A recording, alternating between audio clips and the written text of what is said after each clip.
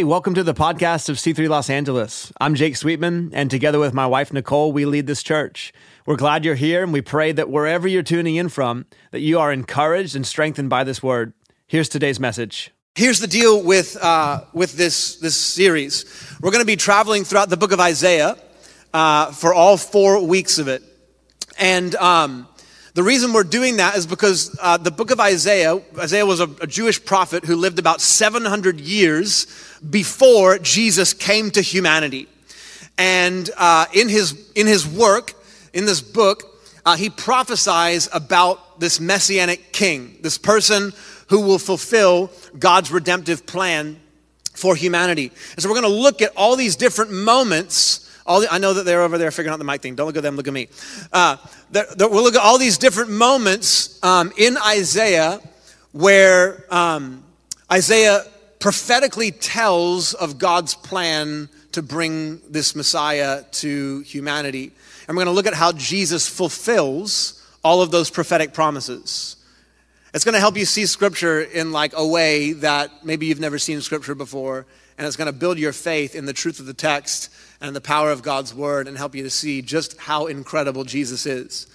This verse in 2 Corinthians is our theme verse for the series. Let's put it up and you'll see why. This is what Paul in the New Testament, Paul the Apostle says to the church in Corinth, 700, almost 800 years at this point after Isaiah, he says this, that all the promises of God find their yes in him. The him there is Jesus. That all the promises of God, all the ones that we're going to read throughout this series in Isaiah, but it's not just limited to Isaiah. All throughout the Old Testament, you have these messianic promises, and all of them find their yes in Jesus Christ. That is why it is through Jesus that we say our amen to God for his glory. Now that word amen means true. So what Paul is saying in that verse, he's saying every single promise of God has its yes, has its fulfillment in Jesus Christ. And we, in faith, because we recognize that all God's promises are yes in him, we go, true. That is true. And that right there is salvation. It's not you working your way into relationship or favor with God. It's looking at God's promises fulfilled in Jesus Christ. And our role is to go, yep, that's true. That's the truth. That's a fact. And in that moment of faith and in that life of faith, we receive our salvation as a gift from God. So we're going to see today those promises of God fulfilled in Christ Jesus. Here you come. Mel, you are a champion. Give it up for Mel. 1, 2, there we go. I love it. The title of today's message is called Looking for the King of the World. Looking for the King of the World. Why don't you write that down? And what I want to do to begin is just kind of give us a high-level survey of the book of Isaiah, just from like a 30,000-foot view, what's going on in this book, because it will help us understand the specific promises and texts that we're going to read. The most important thing for you to understand about Isaiah is the backdrop that is behind him. In other words, the context in which he is prophesying. If you don't understand Isaiah's context, then you won't understand his prophecies. You won't understand the promises that he's sharing with the nation and the warnings that he's giving to the nation of Israel. Now, the backdrop of Isaiah is obviously, in broad summary, it's the story of Israel. That God first calls in Genesis 12 this man named Abraham and says to Abraham, I'm going to make a nation out of you, and through that nation, I'm going to bring blessing to the whole world. That nation, of course, is Israel. And God had a purpose for Israel. Israel's purpose was a worldwide mission. Their mission was to be a light unto the nations. It was to be a people that other nations in the world who were trapped in sin and trapped in idolatry could look to and say, wow, I want to be a part of that people because they're experiencing God's blessing. They're experiencing righteousness and holiness, and their life is separate from all of this decay and destruction that we experience in our pagan societies. That was God's plan for Israel, but Israel failed in that plan. And they themselves gave into idolatry. They themselves were overcome by sin, and so they were not able to fulfill that worldwide mission that God gave to them. Fast forward a little bit from Abraham, you have a man named David. David is the second king of Israel, but by the time he becomes king, Israel already has a long history of failure, and they've already rebelled against God quite deeply. But David's a good king, and God makes a promise to David. This is in 2 Samuel chapter 7. This is a really key thing to understand Isaiah's worldview. God says to David, I'm going to raise up a son. I'm going to bring out of your lineage an offspring who's going to be king, and that king is going to lead Israel back into faithfulness, and the result of that faithfulness will be the success of the mission that I have for Israel, to be a light unto the nations. That's God's promise to David. And so when Isaiah is prophesying several generations after David was king, Isaiah is prophesying with the hope that that son of David would be revealed, and that he would sit on the throne, and that he would indeed lead Israel back into faithfulness, and that Israel would succeed in God's purpose for them to be a light unto the nations. So that's everything that's in Isaiah's mind as he's prophesying to the people.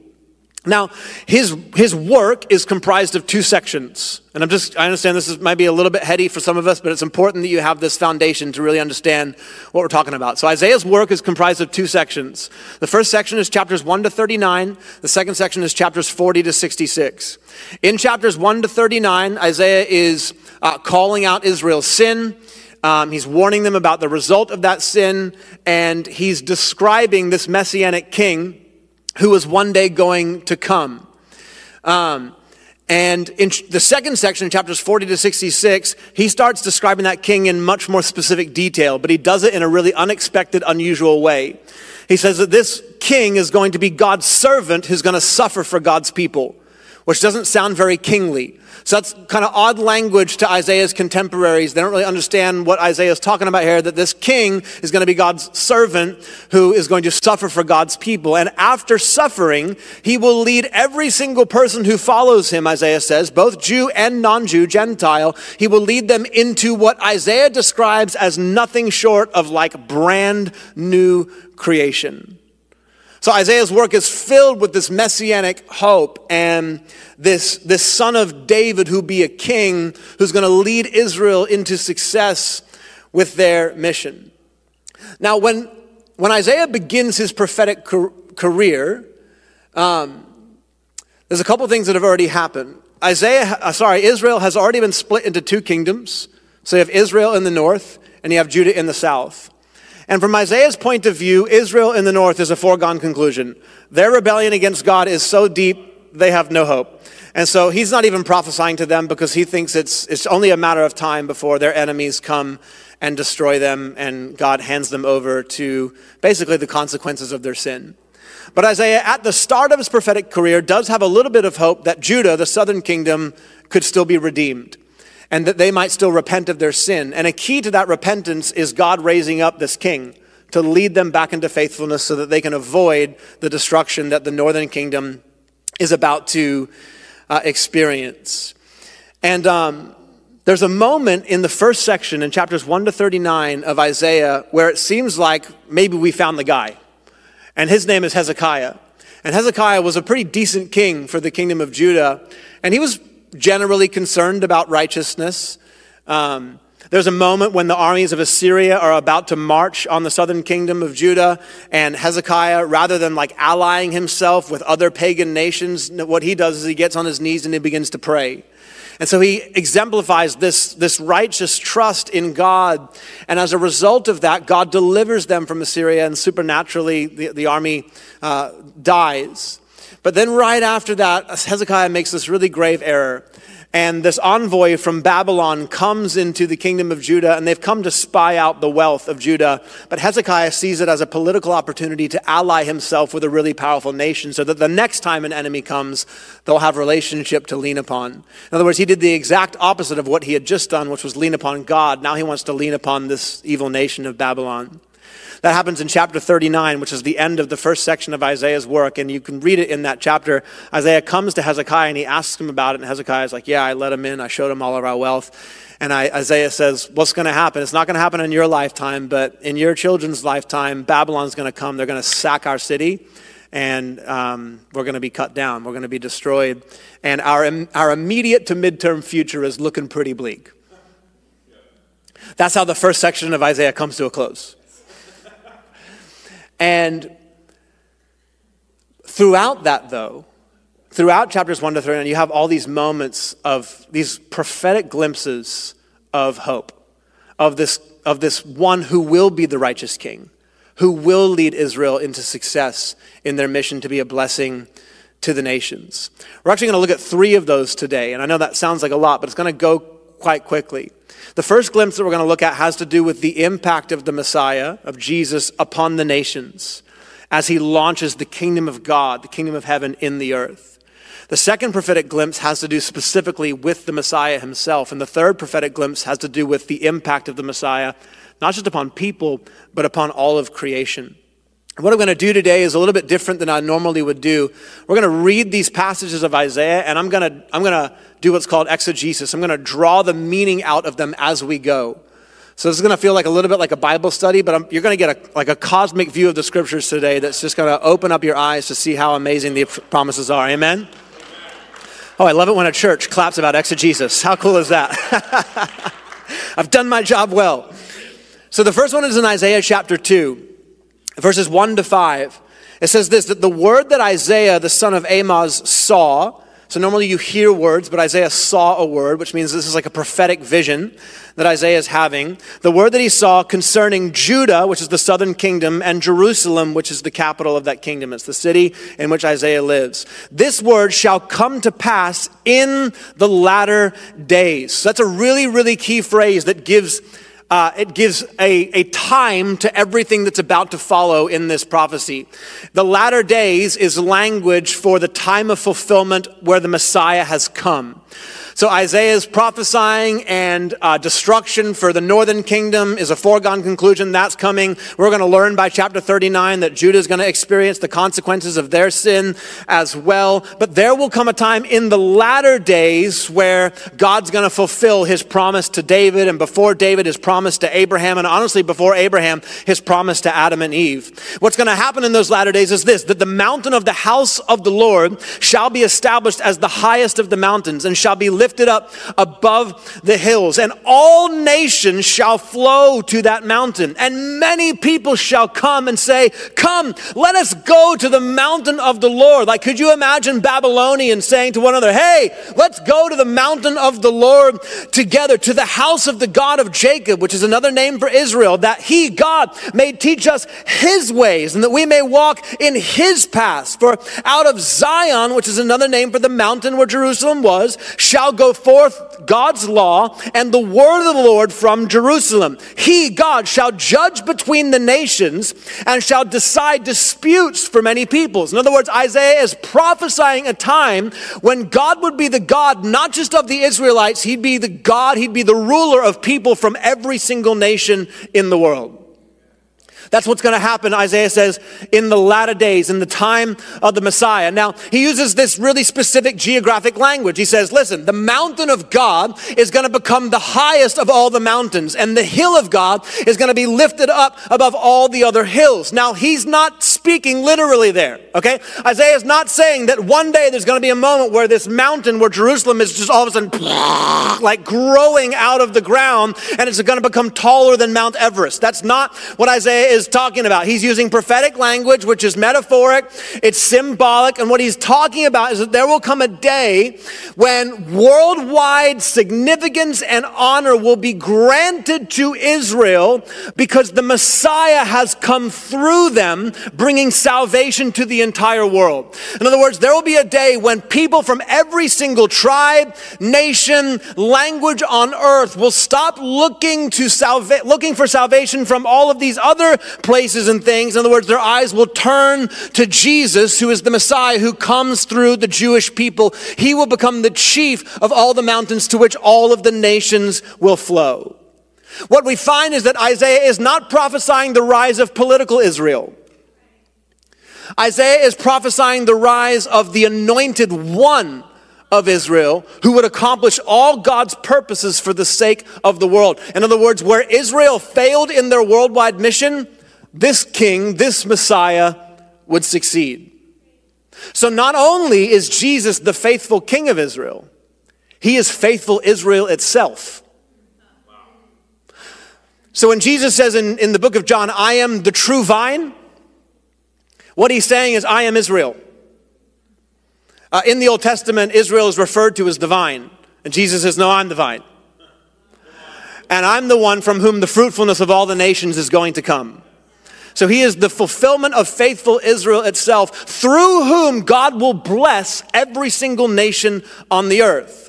Jesus makes this declaration about himself in John 12, verse 32, in a very subversive way, connecting back to this Isaiah promise, this prophecy. He says, and I, when I am lifted up from the earth, will draw all people to myself. Now, when Jesus uses the phrase lifted up, he's referencing how he's going to die. In fact, the very next verse in John 12 is about, it connects that dot. This is Jesus talking about how he's going to be hoisted up on a cross. And Jesus says, when I'm lifted up on that cross, I'm going to draw all people to myself. It's the same kind of language that Isaiah employs here in chapter 2 when he says that people from all nations are going to be drawn to this mountain as it is lifted up. Is it any wonder that Jesus' crucifixion happened on a hill called Calvary, which was in Jerusalem, a city set atop the mountain called Zion? It is not a coincidence at all. And to that Christ on that cross, atop that hill, on top of that mountain, God the Father has been drawing people for 2 millennium from nations all around the world to that cross, because Jesus was lifted up and nations have been streaming to that cross for 2,000 years, because at the cross there is the only place where there's the forgiveness of sins. Only at the cross do sinners get transformed into saints.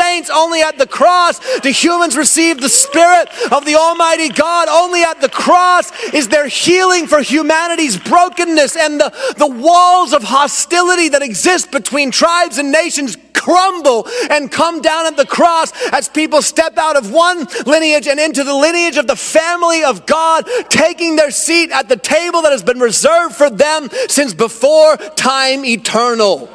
That is what's fulfilled in Jesus. And there at that place in the family of God, Isaiah says, going back to the prophecy, that they, the people, part of the family of God, shall beat their swords into plowshares and their spears into pruning hooks. Nation shall not lift up sword against nation, neither shall they learn war anymore. O house of Jacob, come. Let us walk in the light of the Lord. This is the result of people who have received the gift, the free gift of God's forgiveness for their sins, is that they become a people who, rather than always seeking vengeance for the wrongs that have been done to them, no, instead of that, what they do is they freely offer the gift that has been freely given to them. That forgiven people become forgiving people. And that is the manifestation of the gospel amongst God's people, the reality in which the church lives in between first and second coming of Jesus Christ, that we begin to live as a new kind of people, a new kind of humanity. When Jesus does return for his church, there will be the final perfection of God's people. You and I will be fully sanctified and purified of our sin. Jesus will bring judgment upon evil once and for all. So there will be no swords, no spears, no war to speak of, because all hatred and all violence of humanity will be done away with for good. And all God's people will be under God's government himself. And that's what Isaiah gives us the picture of. Here in chapter 2, we have this prophetic picture of the kingdom. But when you fast forward to chapter 9, you get this prophetic picture of the king himself, where Isaiah says in verses 6 and 7, for to us a child is born. Now remember, Isaiah is still talking about a time in the latter days. This is future, but he's so sure of the fulfillment of this prophecy that he can speak in present tense and say, to us a child is born, to us a son is given, and the government shall be upon his shoulder. And his name shall be called Wonderful Counselor, Mighty God, Everlasting Father, Prince of Peace. Of the increase of his government and of his peace there will be no end on the throne of David and over his kingdom, to establish it and to uphold it with justice and with righteousness from this time forth and forevermore. The zeal of the Lord of hosts will do this. So remember that the backdrop for Isaiah is that he has this kingly hope. And he wants it to be Hezekiah, but we learn by chapter 39 that it's not going to be Hezekiah. And the reason that Isaiah wants this king to be revealed and for him to sit on the throne is because it's a really key component for the nation of Israel repenting of their sin, returning to faithfulness to God, rejecting their idolatry, and fulfilling their purpose, their mission to be a light unto the nations. And that's the only way that Judah is going to avoid their own self-imposed destruction. And so that's the king that Isaiah is talking about here prophetically in chapter 9. Except then he starts to say some really strange things about this king. He calls him Wonderful Counselor. He calls him Mighty God. He calls him Everlasting Father. He calls him Prince of Peace. And again, this kind of language would have been like so strange and out of place to Isaiah's contemporaries because the message is abundantly clear that from Isaiah's point of view, this king isn't going to be just pretty good or pretty wise or pretty powerful and do a pretty good job. No, the message is that this king will be nothing short of divine. And what Isaiah is doing is he's calling God's people to lift up their expectation, to expect not just a mere human king who will do a fairly good job getting God's people back on track. No, he's saying, I want you to expect not just the king of Israel, I want you to expect the king of the world. And this king is going to come into the world as a child in humility, but make no mistake, he is both Lord and leader over all of creation, over God's people. In other words, Isaiah is saying that we should not just be looking for the Son of David, we should be looking for the Son of God. And we need to lift our expectations for how God is going to fulfill this promise. What Isaiah is doing is he's developing a prophetic statement that he made back in chapter 7 and verse 14. This really random statement that Isaiah makes off the cuff in a conversation. He says, therefore the Lord himself will give you a sign. Behold, the virgin shall conceive and bear a son and shall call his name Emmanuel. And Emmanuel means God with us. What makes that statement so powerful is that in that time, in that moment, Isaiah was actually speaking to the current king of Judah whose name was Ahaz. And Ahaz was a wicked king, and it was very clear that Ahaz was not this son of David who was going to lead the people of Israel back into faithfulness. And so Isaiah says to Ahaz, listen, there's a guy that's coming. He's not just going to be the son of David. He's going to be Emmanuel. He's going to be God with his people. That's the kind of expectation that Isaiah wants the nation of Israel to have about how God's going to fulfill this promise. You fast forward to the New Testament, and the Apostle John does such a brilliant job of connecting the dots of this promise to the arrival of Jesus. In John 1:14, he says that the Word, capital W, speaking of the Son of God, the Word became flesh and dwelt among us. And we have seen his glory, glory as of the only Son from the Father, full of grace and truth. There's a couple really incredible things about that verse. Something that you have to zero in on is that phrase that the Word became flesh and dwelt among us. That phrase, dwelt among us, literally translated means tabernacled. He pitched his tent. And John, who is a faithful Jewish man, he's very familiar with the Hebrew Bible, our Old Testament. He's correlating the arrival of Christ to the tabernacle. Now, the tabernacle was the tent that God instructed Moses and the Israelites to build while they were in the wilderness. It was the place where God's presence would dwell, and Israel would camp around the tent where God's presence was. And even when they came into the promised land, the tabernacle came with them. And this was like the central place, the most important place for Israel, because it's where God's presence was. And so when John says that the Word became flesh and dwelt, tabernacled among us, he's saying that there's a new person, not just a place, but a person in whom is God's presence dwelling in the midst of humanity. But you go a little bit deeper, and one of the things that you realize is that the tabernacle was designed very specifically. In other words, God gave specific instruction to Moses about how to build the tabernacle and what kind of garments the priests were to wear when they were working in the tabernacle. And one of the images that you see as you study it is that the tabernacle was symbolic of the Garden of Eden. It's very botanical in its design. So when God gives the design for the tabernacle, he's reenacting his original creation project, this place of life where Adam and Eve were meant to rule with righteousness and justice and extend God's creation project around the world. But they failed in that mission. And so God is going again with Israel, and the tabernacle is like this mini picture of Eden. And they're supposed to go into the promised land, and they're supposed to rise as a nation, and they're supposed to be a blessing to the nations, a light unto the world, extending God's creation project 2.0 around the world, but they failed in their mission. And so when you get to the New Testament, and John says that he came and he tabernacled among us, he's not just saying that Jesus was the personification of the presence of God in the earth. He's saying, no, this is God's new creation project.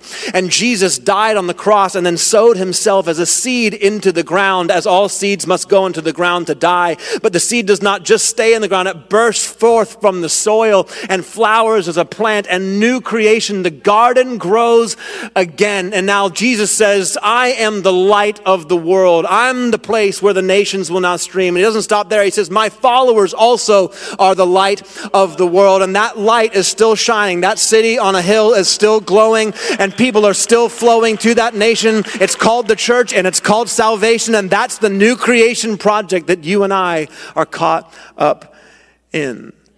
And that's what Isaiah sees in prophetic form. It's why he can say, listen to me, of the increase of his government and of his peace, there will be no end. The reason there can be no end to the increase of his government and his reign is because Jesus didn't just come to redeem humans out of a broken creation. No, he came to redeem creation itself so that all things would be made new. For this reason, Paul, the apostle, again in the New Testament, says in his letter to the church in Rome in Romans 8:19, for the creation waits with eager longing for the revealing of the sons of God.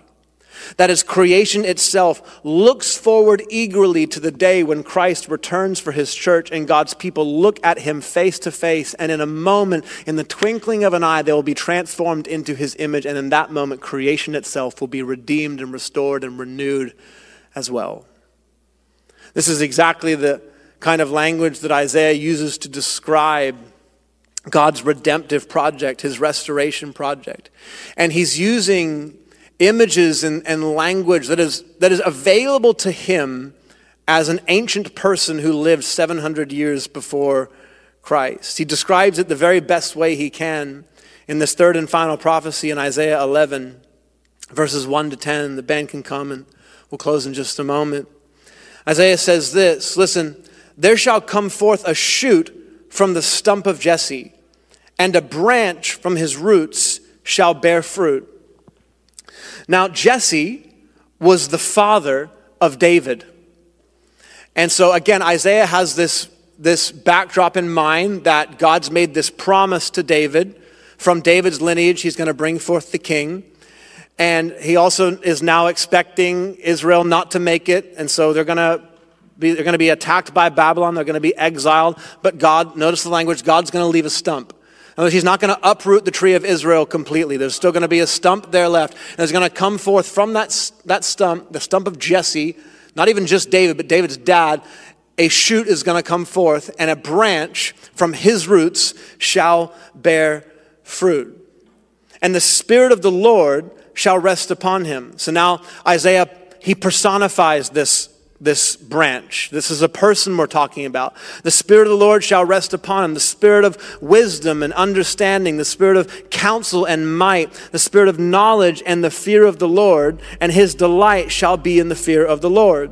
So in other words, this king is going to be completely filled with and guided by the Holy Spirit. That's what Isaiah is describing there. The reason I counted those descriptions out for you is because the book of Revelation describes the Holy Spirit like this, as the seven spirits before the throne of God. And 7 is the number of descriptions that Isaiah gives to the Spirit that's going to rest upon this Messianic king here. This king is not going to judge by what his eyes see or decide disputes by what his ears hear, but with righteousness he shall judge the poor and decide with equity for the meek of the earth. And he shall strike the earth with the rod of his mouth, and with the breath of his lips he shall kill the wicked. Righteousness shall be the belt of his waist, and faithfulness the belt of his loins. In other words, this king is not going to depend upon appearances to judge with true justice. He's not going to judge by external factors. No, he's going to know what's in the heart of people. In fact, that's what the book of John says, that he did not entrust himself into the hands of people because he knew what was in people's hearts. He shall judge and decide with equity based upon what he sees in the heart. He will know whether or not somebody truly believes his good news, his gospel, because they recognize their own spiritual poverty and their own need of salvation. That's how Jesus draws out the meaning of this text, even in the Beatitudes in Matthew chapter 5, when he says, listen, blessed are the poor in spirit, not those who think they are righteous. Blessed are the meek, not those who think they have it all together and are all powerful. No, Jesus looks at the condition of the heart and knows when somebody says, I need saving.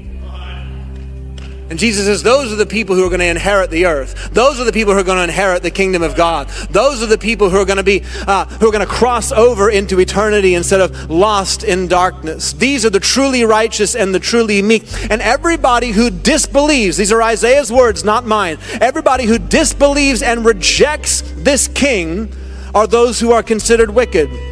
And they will not be able to save themselves like they thought they would. They won't be able to save themselves through their means of self-righteousness, through the means of their riches, through the means of their self-rule and the rejection of God. They will not be able to grant themselves their own salvation. And so Isaiah says they are going to be destroyed.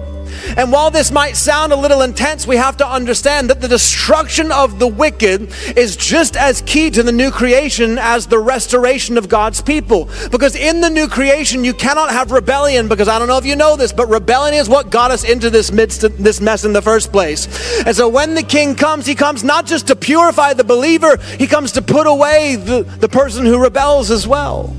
And he ushers in new creation.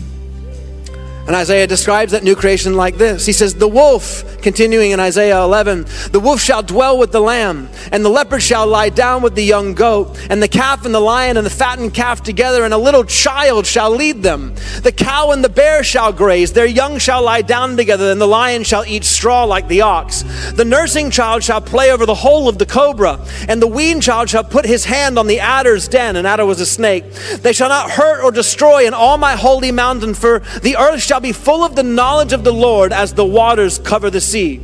Now, in the same way that earlier in chapter 2, Isaiah is not talking about a literal growing mountain, here, he's probably not also talking about cows and bears snuggling together, okay?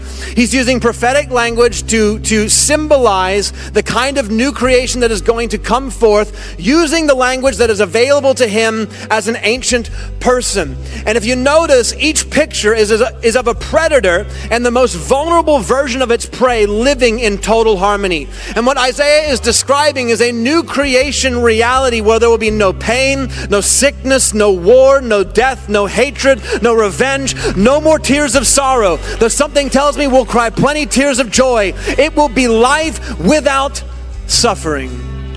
And Isaiah says that in that day, listen to this, the root of Jesse, who shall stand as a signal for the peoples. Now notice all of a sudden in the same prophecy, we've gone from the branch of Jesse to the root of Jesse. Because Isaiah wants us to see that this king isn't just going to be in the lineage of David, he's also going to be pre-existent to David and pre-existent to David's father Jesse. This king is coming from time eternal and inserting himself into the human reality and the human existence to bring about this new creation that our souls are so desperate to experience. This is why Jesus in John 17:5 can pray this prayer: Father, glorify me in your own presence with the glory that I had with you before the world existed. That's what Jesus can pray as he looks ahead to his cross. And this is the glory that Jesus would receive through his death and his resurrection.